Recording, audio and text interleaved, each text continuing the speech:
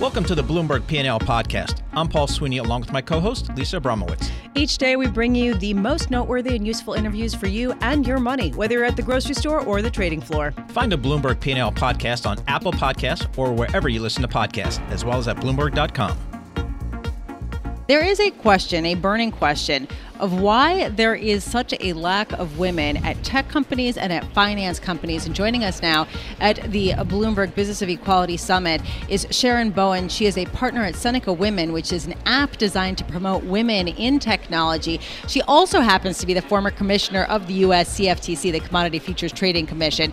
We are so happy to have you, Sharon. Thank you for being with us. I want to start with, where are we? How much progress have we actually made when it comes to these male-dominated fields like technology and banking? We're making progress, but frankly, a little bit too slowly, in my opinion. One of the stats that I want to highlight is when we look at global bank CEOs, only 2% of women. When we look at global bank boards, less than 20% of women. And so I think in finance, we definitely have a leadership gap that we need to fill. So Sharon, I've spent over 25 years on Wall Street, and what I noticed over the years in doing a lot of recruiting is, an incoming recruiting class of young folks out of business school or something that looks really representative of the overall population in terms of gender and ethnicity. But as you go through the ranks, it really just becomes more male, more white. Mm-hmm. And what do you think corporate America generally can do to kind of support women, support minorities throughout their career path? Yes. And you're right. I think we've solved the pipeline problem. That used to be the paradigm. Where are they? We can't find them. I think we've solved that problem. But I think companies have to look at themselves holistically. What barriers are there that may be preventing people to success? Whether or not we consider not just things like flex time, but frankly equal pay. That's one way we can change the dynamic. And I think more importantly, I think one of the myths that's out there is that, we don't need to fix the women, we need to fix the system. And so I think companies need to be a lot more intentional in approaching these issues and finding ways to engage their employees in a better way. So what are some reasons why? I mean, just to give a sense of what you have done, because your career has been storied. It's been tremendous, including being a corporate and transactional lawyer, Davis Polk, Latham & Watkins, some of the most premier law firms. Why aren't there more women atop these high-paying fields that typically are among the most respected in society? Well, if I had to start with the whys, why women aren't at the table, why women aren't getting equal pay, why women aren't advancing. Frankly, we could be here for a while. We've got 3 minutes. Yeah, Go ahead. 3 minutes. But what I'd like to focus much more on is sort of the future. And I quoted earlier Mae Jemison, who was the first African American woman astronaut to travel in space, and she said, "The future never just happened; it was created." And so I think it's our job to harness our collective power and our knowledge to create a different future, and a future that we really want to see. So at Seneca Women, I know you've created a new technology product to address some of these issues. So Seneca Connect, can you tell us a little bit about that? Yes, so Seneca Connect is the first app designed to advance women at work and in the economy. We worked with Apple to create it. We were one of 11 women-owned business entrepreneurs selected for the first Apple entrepreneurship camp, and I'm really excited about that. And the fact that our app is really trending in the App Store. You can download it for free. We also have enterprise versions for corporations to help them create a much more diverse and inclusive culture. How does it do that? What does it actually do? So we give daily content, tips and tactics, lessons from more leaders. We give you tools and resources that you can use to move the needle, if you will. And we use it as a way for companies to engage their employees with feedback, because we know with greater employee engagement, you get better productivity, you get better profitability, and people feel better about coming to work every day. Yeah, it's really interesting and definitely something that we've seen again and again shown that the broader the viewpoints, the broader the diversity of people's backgrounds and experiences, the better the business case. Have you found that most companies are receptive to that story? Well, not only they're receptive, but I think that the data bears that out. I think pretty much through all metrics. I think we're now sort of past that proof, if you will. It's just about doing it. Yeah, which is good. It's about doing it, and it's also about being much more intentional in terms of where we invest our money, and making sure that we support women-owned businesses. And I think earlier I mentioned that only 2% of VC funds and 4% of bank loans go to women-owned businesses, which I find that troubling, particularly given the amount of wealth that women control. I think we will be controlling something like $72 trillion of global wealth. Bring it. By 2020. And so we need to use that money that we have in our bank accounts and in private equity funds to make sure we can lend to women, because it's puzzling to me why we can't use our own money to lend to women. So yeah, the $72 trillion in my bank account, Paul. Yes. If you ever want anything, just let me know. I'll be right there for I know you. where to go. Sharon Brown, thank you so much. Sharon is a partner at Seneca Women, also a former commissioner of the U.S. Commodity Futures Trading Commission. Thank you so much. Thank you so much for having joining me. us here at Bloomberg at the Bloomberg Business of Equality Summit here at the Bloomberg HQ in New York.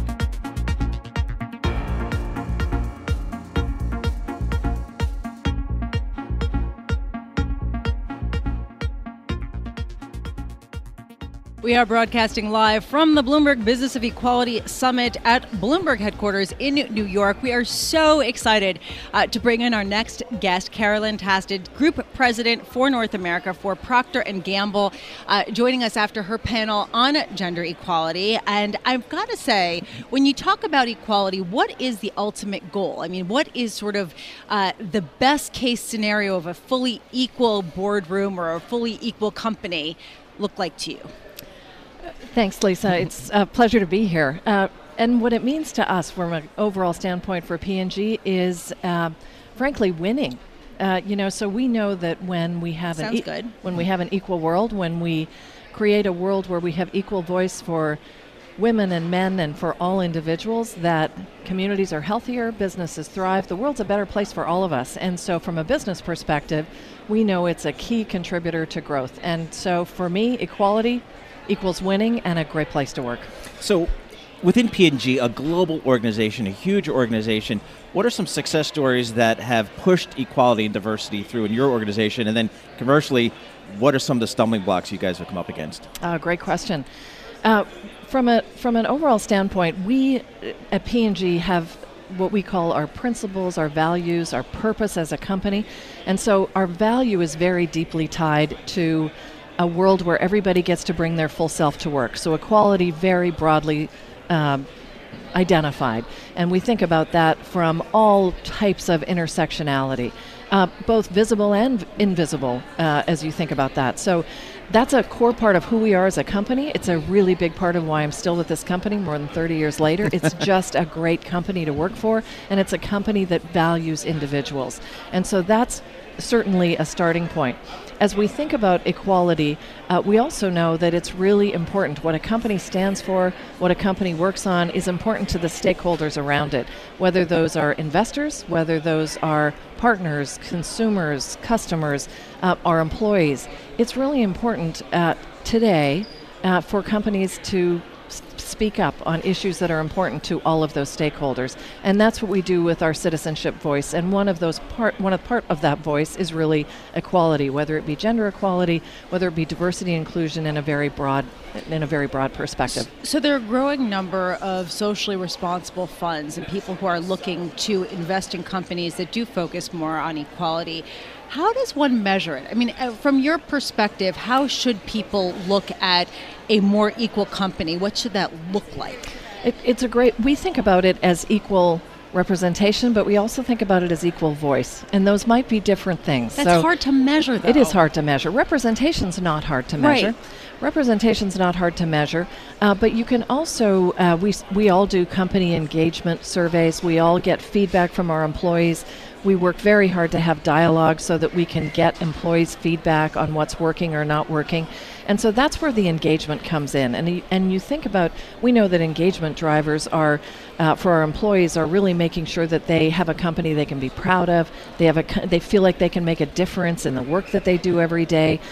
They have a place to really learn, to grow, to advance their career. All of those are engagement drivers and a part of what delivers that for people is a company that stands for things that are good. We want to be a force for good within the world that we live in today, within the communities that our people live in, the communities we serve. And we also believe that when we integrate that, when we get that right and it's fully integrated to the business, which is always our intention, it also becomes a force for good, for growth rather. We're speaking with Carolyn Tasted, P&G North American Group President on diversity, equality. One of the ways I think we can measure it is in the paycheck. And I know there's a U.S. government issue about paycheck transparency where, I guess you have to report data about, pay on gender and race and so on and so forth. Is that something that P&G embraces? We look very carefully at pay equality. We are very committed to pay equality and making sure that we pay equally for equal work, equal pay across any aspect. And so we audit that externally. We work on that internally. We measure it to make sure we deliver pay equality, and we feel very good about our work in that place. We have a very, very high correlation to equal pay, equal work for women, for men, for people of color. That said, the other thing we set is a very high standard for ourselves. We are not 50-50 yet at the very top of our company. We are committed to get there, but we're not there yet. And if you think about all of the studies from a pay equality and a pay transparency, the biggest contributor to pay inequality is lack of women's representation and people of color representation at the very top of organizations. And so while we feel great about the work that we do and our intentionality of equal pay, equal work, we also know that we contribute to the wealth gap by virtue of not having equal representation, and we're very committed to closing that. Where are we in terms of making progress in this front? I remember last year we talked about some of the brands that Procter & Gamble has, whether it's Bounty or Charmin or Crest and Dawn, and I'm thinking of the advertisements that I'll see on television, and they do represent, more diverse families and different living situations, and we talked about how that's conscious. It's very an intentional thing. I'm wondering, is there ever pushback from consumers or from, groups of people that perhaps aren't necessarily, loving that?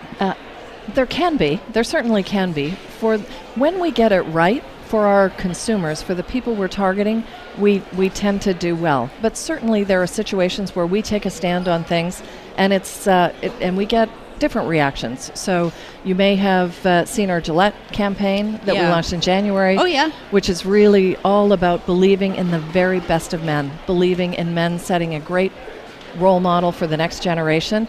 But when we launched that campaign, we had different reactions. Did you know that it was going to be as controversial as it was? We expected that it would. We expected that it would be. And some of the reaction was a very orchestrated campaign in that from that regard. But we really felt very committed to the message. We feel very committed to believing in the best of men. We feel very committed to what men can do to take a stand and role model what we need in the next generation. And we believe in the best of men. Do you think that it ended up being a positive for the business as well?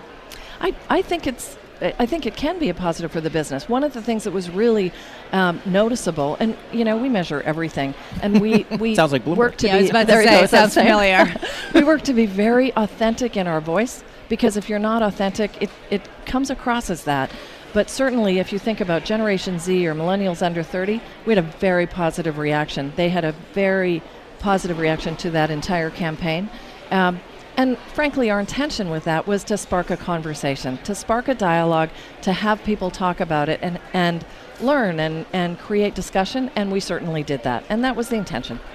Carolyn Tasted, thank you so much for joining us. Carolyn is a group president for North America for Procter & Gamble, based in Cincinnati, of course, but joining us here at the Bloomberg Business of Equality Summit at Bloomberg headquarters in New York City. We can all attest it's very sunny out today. It's a beautiful day. We have sun in our eyes and everything. Carolyn, thank you so much. Clearly, Lisa, a compelling issue for corporate America. I think that the data has been clear for years that equality, diversity within the companies, within the boardrooms, it's good business. You see it in superior performance. So that data is pretty clear.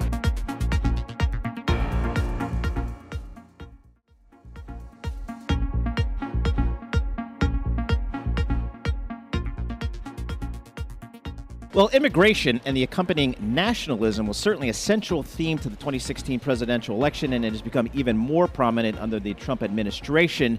To see how business and political leaders are navigating this complex issue, we welcome Ali Noorani. Ali is the executive director of the National Immigration Forum based in Washington, D.C., but he joins us here today at the Bloomberg Business of Equality Summit here at the Bloomberg headquarters in New York. Ali, welcome to Bloomberg. Thank you. How does immigration reform and the rise of nationalism impact corporate America? How's corporate America dealing with this? We know it's a political issue, but how is it from the business perspective? Well, our sense is that corporate America is really trying to parse out the politics from the policy. Clearly this is a really intense political debate at the national level, but corporate leadership across the country is really trying to understand how do they serve their immigrant consumers, but also how do they integrate and support their foreign-born workforce and really kind of create a corporate family culture. We've been actually working closely with corporations from Walmart to Chobani to Cummins and many others to really help them develop the strategies to better integrate their foreign-born workforce and provide the skills and opportunities so that all of us can thrive. So you've been doing this a long time, right? How much is what we're seeing now in terms of the wave of nationalism different from periods of time in the past, both that you've seen as well as just in the history books in the United States? If you look at the history books, the sad part of our nation's history is that we have a long track record of not being very nice to the people who come after us. The turn of the 19th century, there have been peaks and valleys of this debate. What's different now is that we have a media environment that is very quick, is very partisan, and brings that picture, that sound of the family fleeing violence or corruption or poverty to your living room. So there's a perception or a feeling that the refugee fleeing Syria, the migrant fleeing Honduras is going to be your next door neighbor tomorrow. So what can leaders do in the corporate sector and the public sector do to help the American public understand global migration?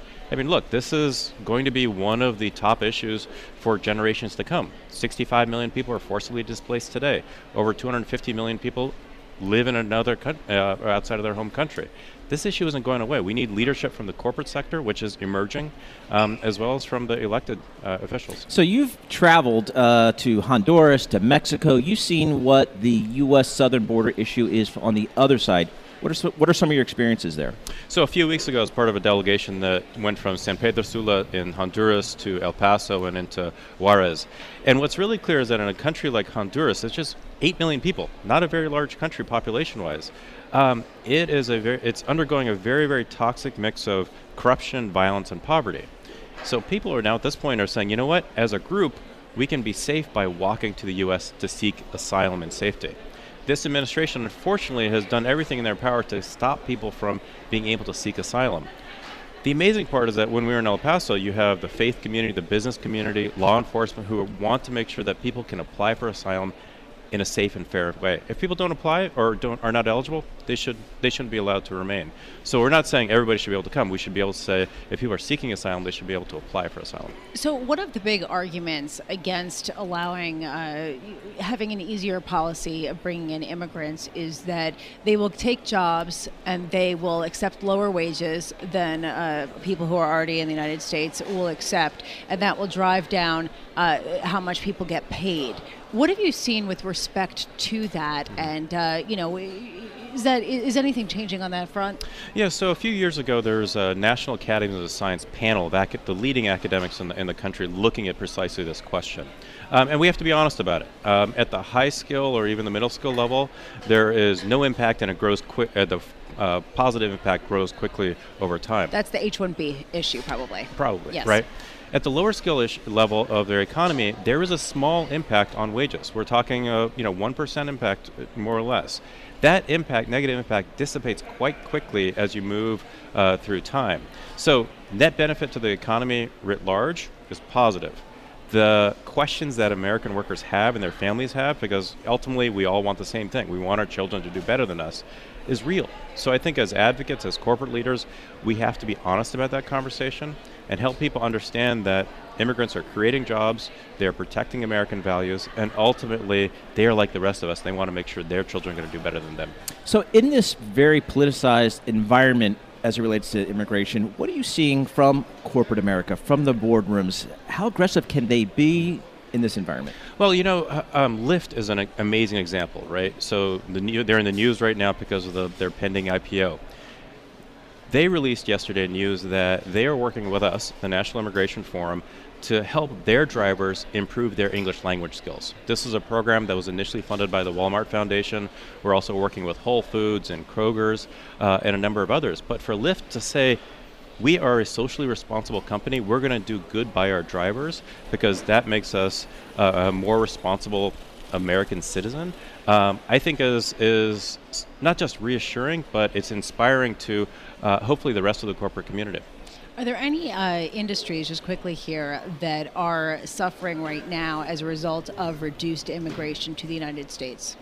Oh, the list can go on and on. So if we want to maintain 3% GDP as a nation, we've got to figure out our immigration system. We need a functioning legal immigration system that provides adequate labor for the agricultural sector, not just seasonal, but year-round labor like the dairy industry, the service sector, hotels, processing.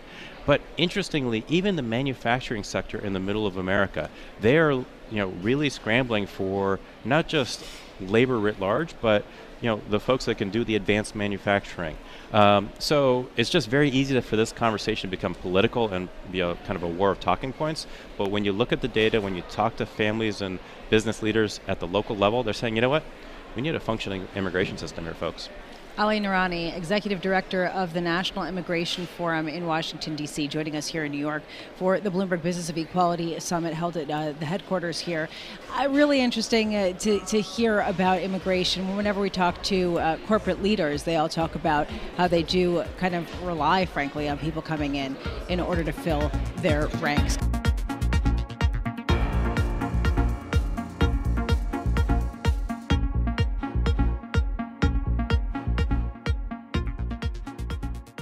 As automation and high tech continues to rise across the economy, workers must continuously retrain to remain competitive. To help us dig into this growing issue, we welcome Jake Schwartz.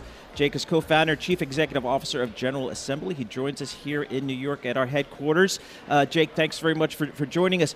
Wonder if you could give us a sense of kind of the skills gap that we hear about a lot as technology continues to permeate throughout the economy. A lot of workers feel displaced, and the technological gap is often cited.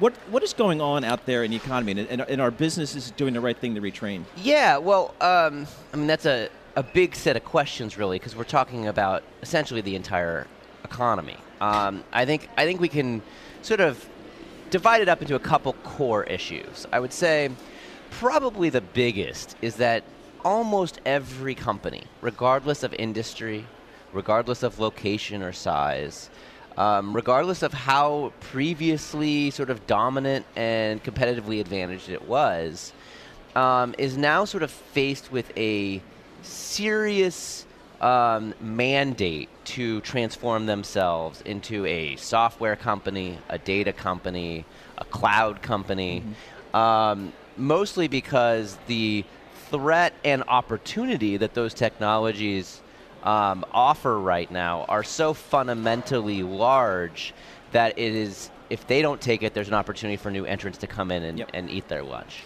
So if you look at across consumer, industrial, financial services, mining, I mean, you name it, there is some sort of digital transformation at afoot that is become sort of a fundamental existential question for that company. And they need people to do that. Now, what's funny about this is that because while these changes have always happened in the past, and there's been upheavals, creative destruction, all that stuff in capitalism, it's all great. The reality is I'm not sure if ever before every industry and every company in those industries have been searching for the exact same types of talent at the exact same times. And so you can almost think of it as like a run on the banks, right? But it's the run on the data scientists. Well, yeah, I mean, and that's basically what General Assembly does, right? Is that you retrain we do people in data science, right? Data science, software engineering, product management, UX design, all of these skills that are sort of so new, but so important to be able to actually make the stuff that allows you to be a digital company or a software company or a data-driven decision-making company. And we certainly hear CEOs say all the time that they struggle to find the workers that have the skills that they need to fill the jobs that they have. My question is it enough to simply teach data science to somebody or to give them specific rote skills? Or is there something fundamentally amiss in sort of the whole education system that leaves people unable to do certain things? It leaves a limited pool of people who are able to complete the tasks. Look, I tend to opt for the viewpoint that most humans have pretty elastic brains and can learn different things. Now, perhaps that's to different levels, and there's different levels of interest and engagement for different individuals around different subject matter, and that's fine. But at the same time, yes, there is something fundamentally wrong with our educational system. I mean, not to get too broad and no, existential, but I mean, when we talk yes. about skills gap, I mean, I just have to wonder how much is just sort of like, here's a data set. There is, but we have lived in a century where education was not particularly, the infrastructure of education, the institutions, were not really held accountable to corporate America or the labor markets to say, are you giving us what we need? Are you being, and they weren't being held accountable by the students themselves either. They weren't being held accountable really by their main customer, which for the most of the time was the government, right? Who was the payer for all of this stuff. So there was a huge accountability gap. Now, that doesn't mean that all that education is fully wasted. It's just dramatically inefficient. And I think you see that all the time. When I went to liberal arts college, I went to a fancy liberal arts college, thought I was learning all this great stuff. But I remember whenever I'd get really interested in learning a skill, because like a job I wanted outside would have it, I would ask like a professor, hey, where can I go learn that here? And it would always be, oh, we don't do practical skills. It was sort of like, my college neither. It's this like taboo thing. No, we're not here to do practical stuff. And it was almost like this sign of being down in the gutter with the people if you were teaching practical things, right? Vocational school was for people who couldn't hack it in algebra class, right? And I think that mentality was what, when we started General Assembly back in 2010, what we were trying to sort of attack head on. And we were trying to build something that was sort of a mix of vocational training from a paradigm perspective, but with the sort of branding and social cachet of graduate school, so that people wouldn't be afraid to sort of come to do it. And we were, surprisingly successful at it. Well, so Jake, it didn't serve you too badly to go to the fancy liberal arts college. Yes. After all, I will say, Jake Schwartz, co-founder and chief executive officer of General Assembly, thank you so much for joining us. Thanks for listening to the Bloomberg P&L podcast. You can subscribe and listen to interviews at Apple Podcasts or whatever podcast platform you prefer. I'm Paul Sweeney. I'm on Twitter at PT Sweeney. I'm Lisa Abramowitz. I'm on Twitter at Lisa Abramowitz1. Before the podcast, you can always catch us worldwide on Bloomberg Radio.